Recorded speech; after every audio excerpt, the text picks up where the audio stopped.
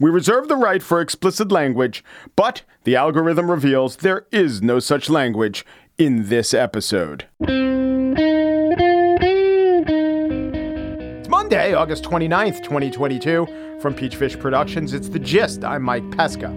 So I do want to, sometimes I do this, just to amuse myself. I say to myself, well, Trump, he wasn't all bad. Okay, he's all bad as a person. But the outgrowth, the product of the Trump administration, it can't be all bad. And when people talk about it not being all bad, the one or two things that people say, they usually talk about the Abraham Accords. There was some progress, at least on paper, among the countries of the Middle East. Others who really care about such things talk about moving the U.S. embassy to Jerusalem. That was seen as an achievement. People who are dyed-in-the-wool conservatives or just in the thrall of Trump will cite his other achievements, which I generally think are not achievements. There is a whole bunch of them, or the opposite of achievement, and then a whole bunch others are just things he always said that actually didn't really come to pass. I don't think his tariffs brought China to his knees, did much of anything, even though they're still in place. But I want to be really fair, and I realize I've never said this on the show. So there are two things that Trump did that made the world better, at least made America better. And one is quite shocking because it was a real reversal of a specific Obama policy. And in fact, a policy most associated with the most popular Obama, Michelle Obama. So Michelle Obama, quite famously, infamously, if you're on the right, she wanted to have healthier standards. I was about to say healthy, but healthier standards for school lunches. And so they implemented a policy where a fruit or a vegetable would be put on every kid's plate. And also, and this was big, the only kind of milk you could have was skim milk. And then after the Obamas were out of office, the Trumpites came in. Don't know if Trump knew it all about this policy at all, but Scott Pruitt of the EPA and others did. And they said, it is not right that the kids can only drink skim milk. We're going to give them the 1%. We're going to give them the 2%. We're even going to give them non-skim chocolate milk. And do you know what? This wasn't just popular among our milk-loving children of America. This was actually scientifically proven to be the better option. Because with skim milk, kids would just throw it out. And when extra vegetables and fruits were forcibly put on people's plates, kids would just throw it out. Milk consumption of all kinds did go up when the skim milk only requirement was relaxed. And as far as requiring a fruit or vegetable on a plate, there was a massive study. The basic question explored was, does requiring a child to select a fruit or vegetable actually correspond with consumption? And the answer, the lead author of that study concluded, the answer was clearly no. A bona fide scientist, not a political appointee. In doing research for this, I came across such sentences as, on February 4th, USDA extended the emergency flexibility put in place by the Trump administration that allowed chocolate 1% milk to be served in schools, in addition to non-fat milk and plain 1%. It was quite a solution. It was quite a positive development. The Biden administration has not rolled it back. There is milk in school. What is the other positive development that we can attribute to the Trump administration? Donald Trump held the Chinese feet to the fire when it came to postal rates. I read to you now from Parcel and Post Technology International.com. In 2019, President Donald Trump staged a showdown with the Universal Postal Union over what he regarded as China's unfair postal rates. His resulting victory saw U.S. packet rates increase by an average of 50%. China was paying rock bottom rates, the rates that very poor countries paid. These rates hadn't been updated. No one pointed out, China is the second biggest economy in the world. I will again read from PMPTechInternational.com the way they paint the picture. A dramatic meeting in September 2019 resulted in a high noon style showdown between the USA and the UPU that threatened to destroy postal rates agreements across the world. In the event, Trump's team won the day. That's right. They stared the Chinese across the table, and China, or at least the UPU, those who set the postal rates, they blinked. So we don't know about this. We don't talk about this. The Biden administration did not reverse this. Today, we in the United States have fairer postal rates. China no longer mails packages to us on the cheap. Thank you, Donald Trump. So long, and thanks for all the 1% milk. On the show today, Meghan Daum, host of the Unspeakable podcast, is here to talk about the mid-career pivot. But first, Jay Baruch is a practicing emergency room physician, professor of emergency medicine at Albert Medical School of Brown University. He is also a fine writer. He's published 2 books of fiction, and he is now out with a memoir. During the pandemic, I remember coming across Baruch's essays, thinking about the overwhelming days he and all emergency room personnel were facing. And he brings those to the show, those and other insights into being a doctor in America today. Dr. Jay Baruch up next.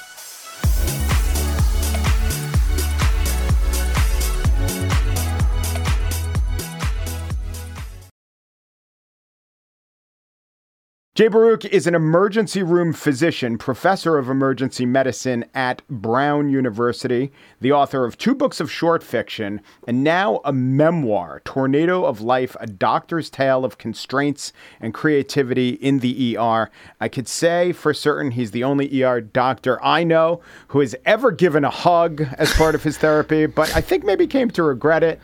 Jay, welcome to The Gist. Thank you so much. It's really great to be here. So, I tore into this book and through this book wanting to know COVID, all the COVID stories, and there are some.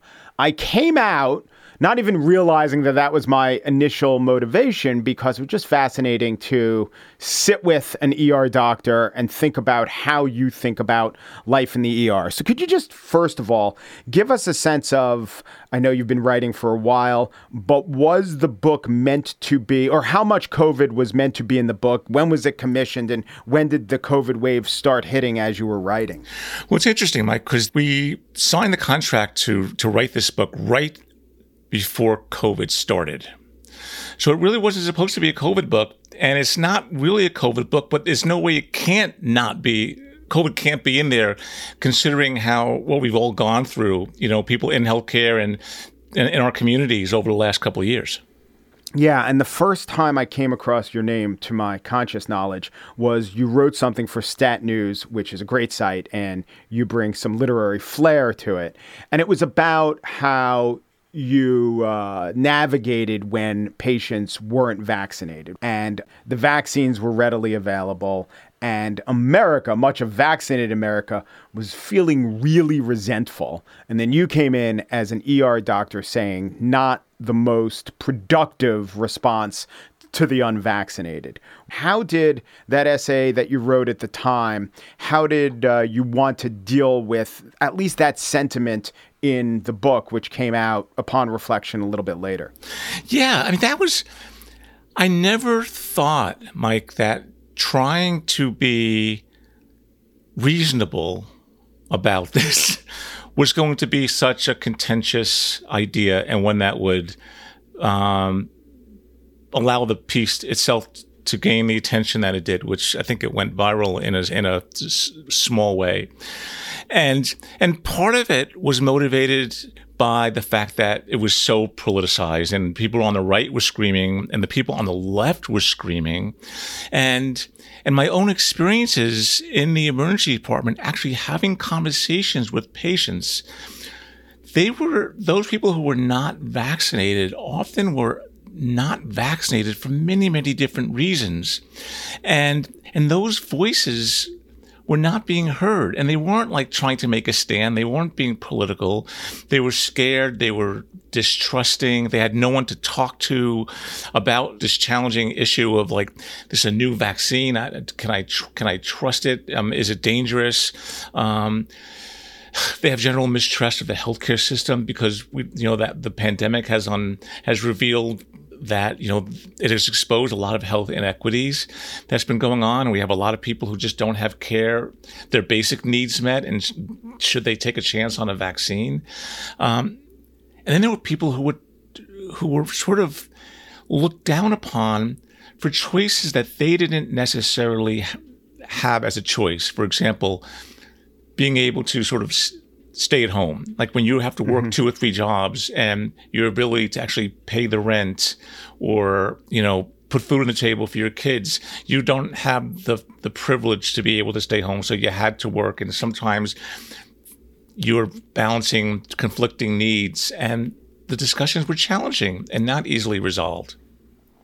So there was a certain portion of people mad at you for writing the essay because they don't believe in vaccines, and maybe we could call them the right, although horseshoe theory dictates that there were some maybe on the left who came to believe that. But there were other people, I guess, good liberals who believed in vaccines, who had the attitude of, they're making me unsafe. I have a couple questions. One is, knowing what we know now, I remember when the vaccines came out, and that certainly seemed like the best and most morally imperative reason to get vaccinated, no matter what you thought, you were making other people safe.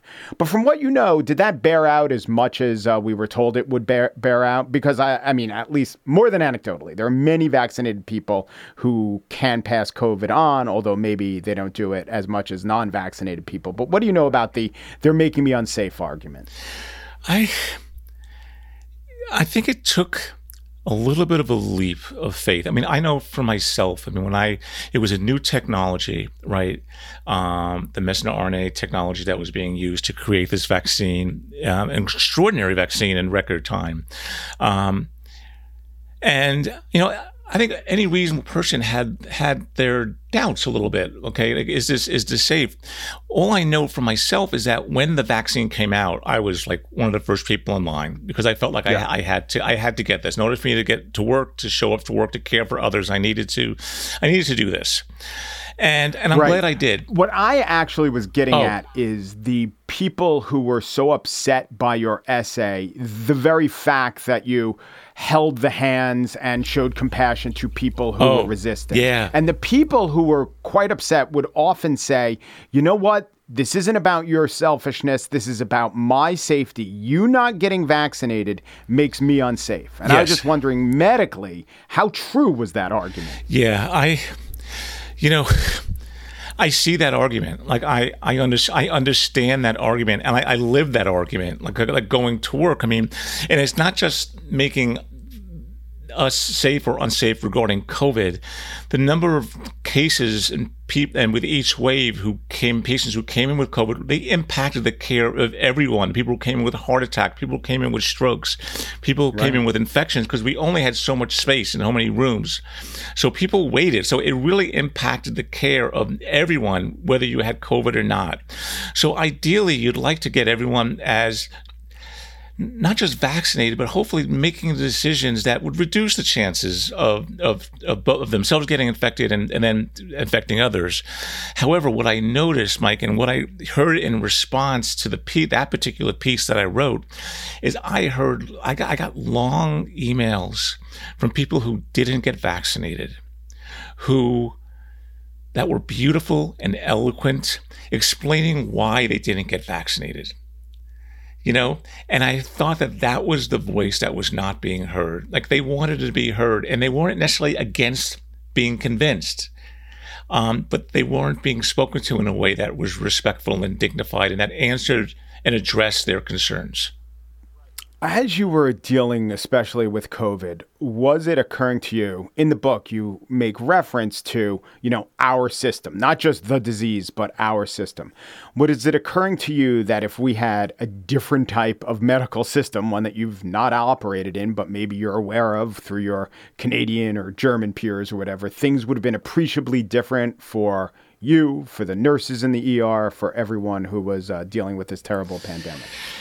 Yeah, I mean, our system, I mean, we were, for example, like the crowding problem, in the emergency departments, that was really sort of amplified during the pandemic and successive waves in the pandemic as people, could not get the care that they were supposed to during the pandemic, or they had to put off procedures, or they had to. People got sicker, substance use increased, mental health problems increased. You can go through all the data. And but a lot of that was there before that, right? So the pandemic was the pressure. Like, even if you look at the pandemic as a story in our lives, it was the pressure that exerted itself in such a way that it could no longer be ignored by any of us, by the powers that be. And our system was in trouble. I mean, our system was in trouble before the pandemic. And We have too many people who we have health inequity problems, which, got augmented and amplified during the pandemic. That's not going away anytime soon. It's actually getting worse. We have an older population of people with multiple medical problems. And unfortunately, the system with this multiple phone call, just making a phone call to your doctor requires like 4 different clicks. A mechanical voice telling you to hold on, to go to a different mechanical voice, that goes to a different mechanical voice that maybe says you, and then they go like, your health matters to us. And if it did, why does it take 4 mechanical clicks to get to this? And then someone will call you back, and you might talk to a human, you might not. Someone will call you back, and I can't tell you how many times I have people come to the emergency department, and I ask, do you have a doctor? Yes. Did you call them? Yes. They never got back in touch with me. And this is not to blame anyone, because they're overwhelmed too. We are immoral. I'm sorry. I mean, I might be totally idealistic, Mike, but I do believe that medicine and to be a physician or to be a nurse or to be involved in the care of others has a moral grounding. And unfortunately, the financial and the politicalization of the healthcare system has taken that away. And in the end, it hurts patients. Patients are not commodities for someone's balance sheet. And there's no way to avoid the fact that, we need to put people first. We need to put patients back in the center of of our healthcare system. Yeah.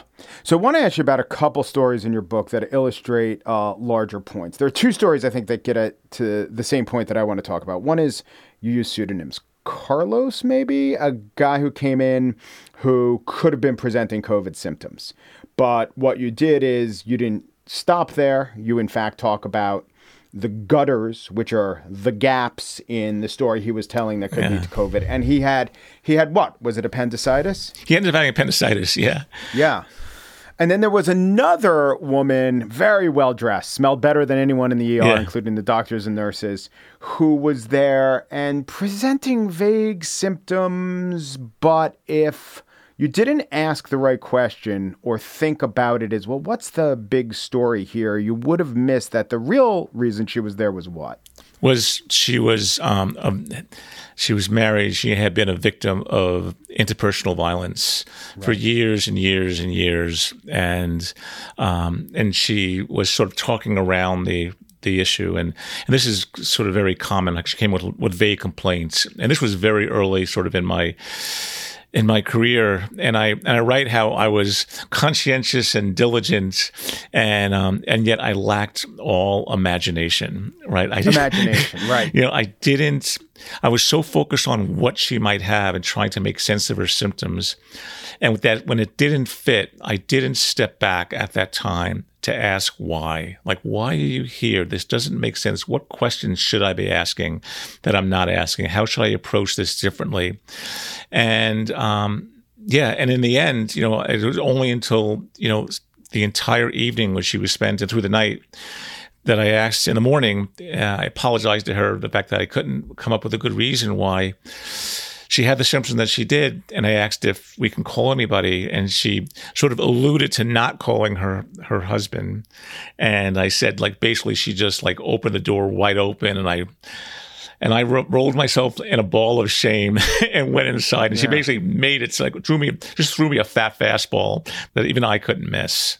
Her story, Carlos's story, gets right to the subtitle, A Doctor's Tale of Constraints and Creativity in the ER. Right. And what you're talking about with creativity is not just you're a literate and literary guy. It's to be more creative in the stories that you tell yourself and how you get at the patient's story. Right. So that is vital and maybe hasn't been done. But I also think of the old adage, when you hear hooves, think of horses, not zebras. Right. And I know there's a woman who thought she was a zebra in the book. But putting that aside, think of horses, not zebras. So how I take your point of that we need to, at times, all the time, think with creativity. But on the other hand, we need to be convergent thinkers to get to the right diagnosis.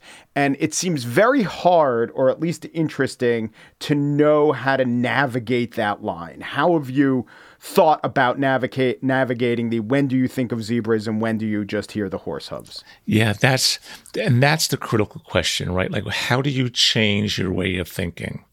And part of the message of the book is that we as clinicians need to be a little bit more savvy into how we think.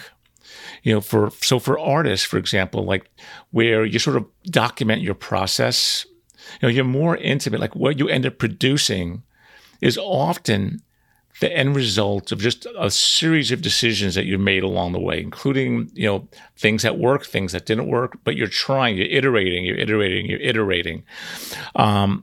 But that kind of thinking, which I believe is inherent and encouraged in people who are doing more creative work, is oftentimes it's valued differently than I think in medicine, which is to be stuck is to be wrong or to miss something, or to have like a negative connotation to it. Right. Like there's no such thing as a doctor's block. You couldn't admit to that. I've got doctor's block. But lost a couple. But you know what? Patients. And we get back to this idea about uncertainty, right? Like we're not like people who work in the arts, people who are working in different spheres of the imagination, they value uncertainty. It's a place where I start my inquiry. This is kind of an interesting place. Like I got the book emanated from this idea of like, no one's writing about what we don't know. And how do I struggle with uncertainty? How do I write a book about the fact that I'm not perfect and that I'm struggling and this is how I'm struggling? Okay, so I'm going to use this as my place of entry point. This is my place of inquiry.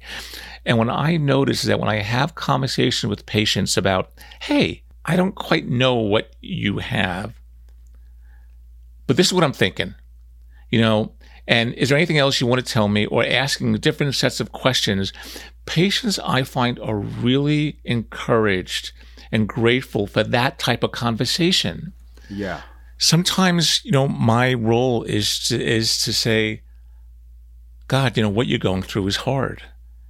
And I think it's incredible the amount of what you're doing. Like this is like, I know you're frustrated, but this is what's amazing. Like I couldn't wake up and take 8 medications or 10 medications. Right. But to give legitimacy and to really honor and dignify the experiences that people have, which oftentimes the medical problems might not be giant and earth-shattering, but the impact on their lives are. You referencing how artists work, or people who think differently and creatively, and when they get stuck, it's not seen as shameful. In fact, it's an opportunity to get unstuck, and it's good to have that sort of orientation for your profession. However, in the arts, when Jasper Johns got stuck, there was no right answer as to where that paint should splatter, or anyone, even Arthur Miller, right? There's no right answer. But with what you do, there is. And if you get the wrong answer, it's not just that, M. Night Shyamalan's last movie wasn't as good as his first 3. It's dire. So isn't that a little different, and how do you account for that? Yeah. So if you're having chest pain, and I should keep a certain number of things forefront in my mind, right? Like are you having a heart attack? If you're having a heart attack, I better damn diagnose that heart attack, you know? So yes, there are those situations, and there are many situations where there's a recognizable problem, a diagnosable problem with a solution. And I got to nail that. That's where my training comes in. I got to nail that. But oftentimes people come in with symptoms where their diagnosis might not be so clear, right? Or they might have what's sometimes called medically unexplained symptoms, where people are really, they got a bunch of tests and maybe they don't point to identifiable diagnosis, but they're having real symptoms. They're in real distress. How do you respond to that? So it's not like one or the other. Your point is so valid, Mike. But hopefully, I'm hitting the bullseye on those that have an identifiable problem, and I'm making that diagnosis. But at the same time, I'm also addressing and being open to other possibilities. And I know how to have conversations and hopefully comfort and maybe come up with some intermediary solutions or respond in a meaningful way for those people whose diagnoses are less clear. Jay Baruch is an emergency room physician, a professor of emergency medicine at the Alpert Medical School at Brown University, and the author of the new book, Tornado of Life, A Doctor's Tale of Constraints and Creativity in the ER. Dr. Baruch, thank you so much. Thank you so much for having me, Mike. This was absolutely awesome.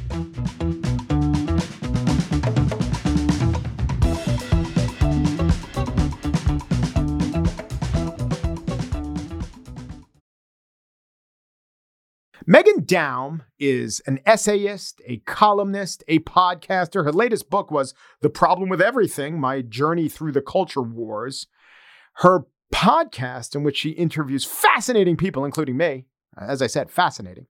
Her podcast is called The Unspeakable. I must speak of it because it's one of my favorite podcasts. And she has another podcast out these days that she does alongside Sarah Hayter. It's called A Special Place. In this spiel, which was recorded a couple of years ago when Meghan took a break, a scheduled break from The Unspeakable, she talks about the realities of the mid-career pivot. These days, we hear about a lot of people who are making a lot of money on Substack and didn't know whether they should leave their legacy media organization, but it really worked out. Well, that's who we hear from. We hear from the winners. When the premise is, should I take a bet on myself? It's a self-selecting group of those who are left standing to answer, I did and it worked out. Meghan is honest about what happened to her for her mid-career pivot. After it's done, as I said, this was recorded a couple years ago, I will join you again to talk about how it all worked out. But here, with the spiel, Meghan Daum. I am 51 years old, and I have never hustled so hard in my life as I have over the last few years, professionally speaking. I have never worked so many hours, so unrelentingly, and still felt so unmoored, so overwhelmed, so clueless about how I'm supposed to go about doing my job. I'm talking about pretty much every aspect of being a freelance writer. So much has changed about how you promote your work, what you can expect from editors, from sales departments, from readers themselves. After almost 30 years in the same career, I have never felt like more of a beginner. And the reason I'm bothering to tell you all this is because I know for a fact that I am not the only one who feels this way. Many of us, especially people roughly in my age group, the Gen Xers that I spend too much time talking about, seem to be in some form of tortured relationship with this now ubiquitous concept commonly referred to as the pivot, the professional pivot. In case you haven't encountered this concept, the pivot, in the most basic terms, has to do with adjusting to the fact that the old way of conducting your professional life, no matter what it is, doesn't really apply anymore, and you need to change with the times. Even before COVID changed the work equation for so many people, the center had long stopped holding when it came to a lot of people's assumptions about what was necessary to stay afloat as a financially independent adult. Now, obviously, there are countless permutations of this phenomenon.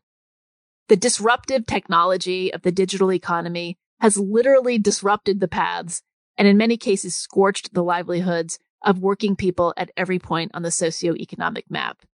But what I think a lot of creative people are experiencing, people like the podcasters you listen to, is a sense of having to adjust not even to a new set of rules, but to the fact that there aren't really any rules anymore. At least there are far fewer rules than there used to be. And while that's exciting, it's also just really overwhelming. There's a degree of difficulty that I think we sometimes underestimate or don't fully recognize. I'm going to add on to the point I made earlier. It's not only that I've been doing my career for 3 decades and have never felt more like a beginner. I think I feel more like a beginner today than I did back when I actually was a beginner. Now, maybe that's because when you're young and doing something for the first time, it's hard to grasp the level of difficulty because you have nothing to compare it to. When I was 22 and making $18,000 a year at a grueling, often emotionally abusive job, and then coming home and writing at night in the hopes of rising out of my entry-level predicament, It didn't occur to me that what I was doing was especially hard. It was just what you did to get to the next rung of the ladder. But, and I think this is key, as grim and demoralizing as those lower rungs were, the situation felt manageable because at least I could look up and see the rest of the ladder. I knew where I needed to go. I could see people around me who were at various points on that ladder and imagine myself getting there someday. What I'm saying is that at 20, I can imagine life at 30, and from there 40, and where I am today, 50. Let me emphasize that I was fully aware that it wouldn't be all smooth sailing and straightforward.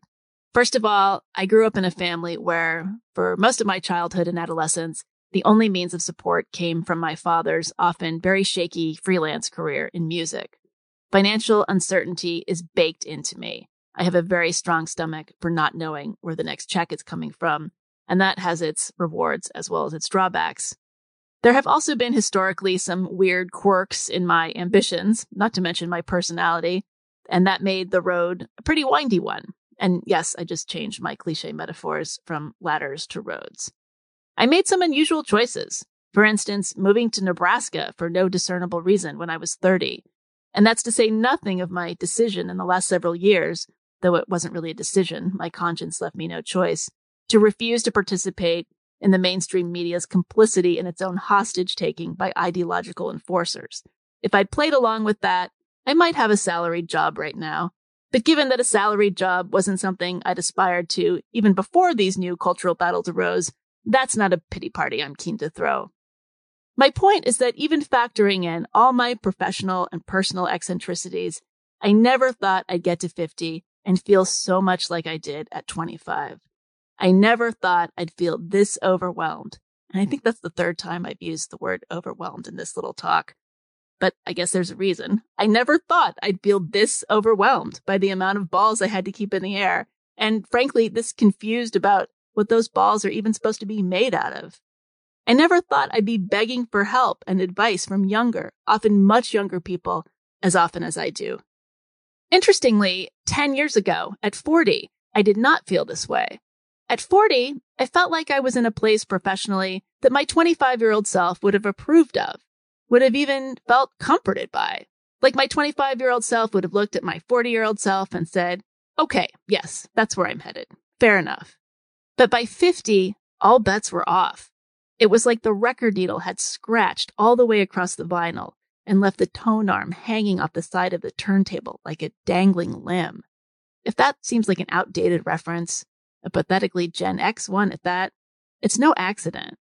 That's because the more I think about this whole idea of the professional pivot, the more I think that my generation is affected by it in a uniquely tyrannical way. Now, I was going to say uniquely challenging, since that seems nicer and less whiny.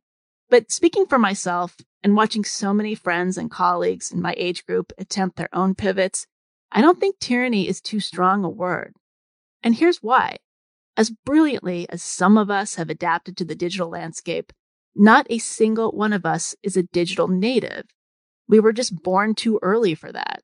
If the internet were a spoken language, even the most eloquent and proficient speakers among us would still have a trace of accent. And then there's the issue of our dexterity with the only communication and marketing tool that really matters anymore, social media. Even those of us who love social media, who are great at it, me not being one of them, still hold it with a slightly awkward grasp. It's like a tool that was made for some species whose hands are configured just slightly differently.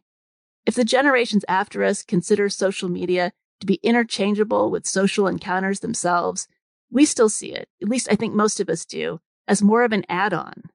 As such, it will never be an instrument that we play with the facility of someone who started as a child. We will forever be adult beginners, fumbling around like someone who's decided to pick up the guitar in midlife, which is fine, even great, as a hobby. And this brings me to probably the most important point here. The midlife pivot a lot of us are facing right now isn't about finding new hobbies. It's really a matter of survival. It's not the cliched midlife crisis. It's a professional crisis with serious economic stakes. If you're raising a family, which mercifully I am not, and that's another advantage I have, those stakes can be so daunting as to be paralyzing. Because here's the thing. If you are now between something like 42 and 56 years old, which is roughly the age range of the Gen X cohort, you have to make this pivot stick. It has to go the distance.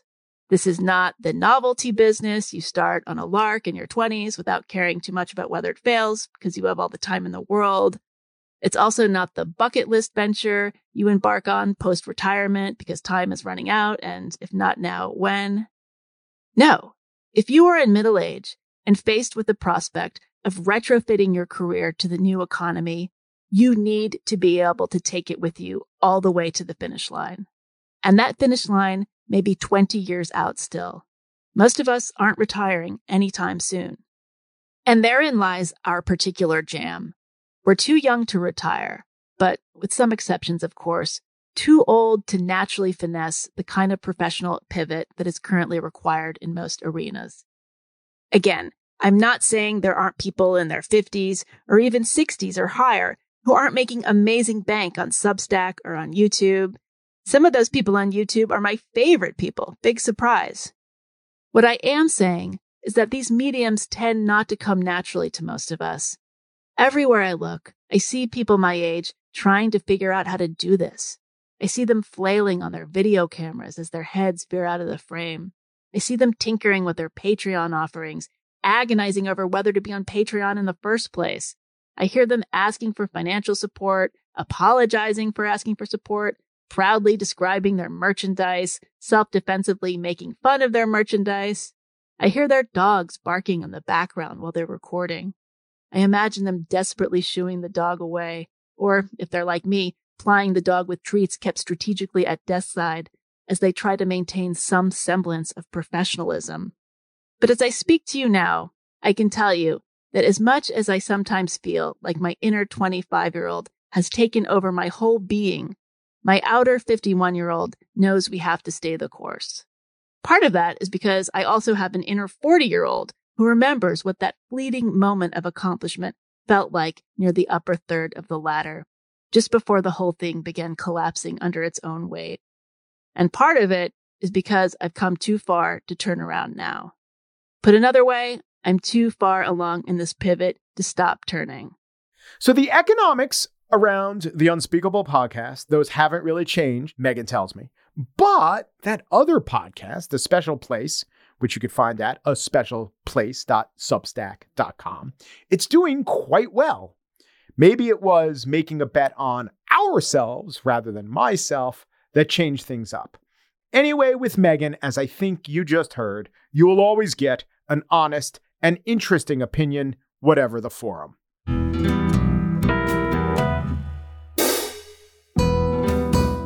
That's it for today's show. The Gist is produced by Corey Wara, the AP, Joel Patterson, the SP, and Michelle Pesca, MP. She's CEO of Peachfish Productions. The Gist is produced in collaboration with Libsyn's AdvertiseCast. For advertising inquiries, go to advertisecast.com/thegist. Peru, G Peru, do Peru, and thanks for listening.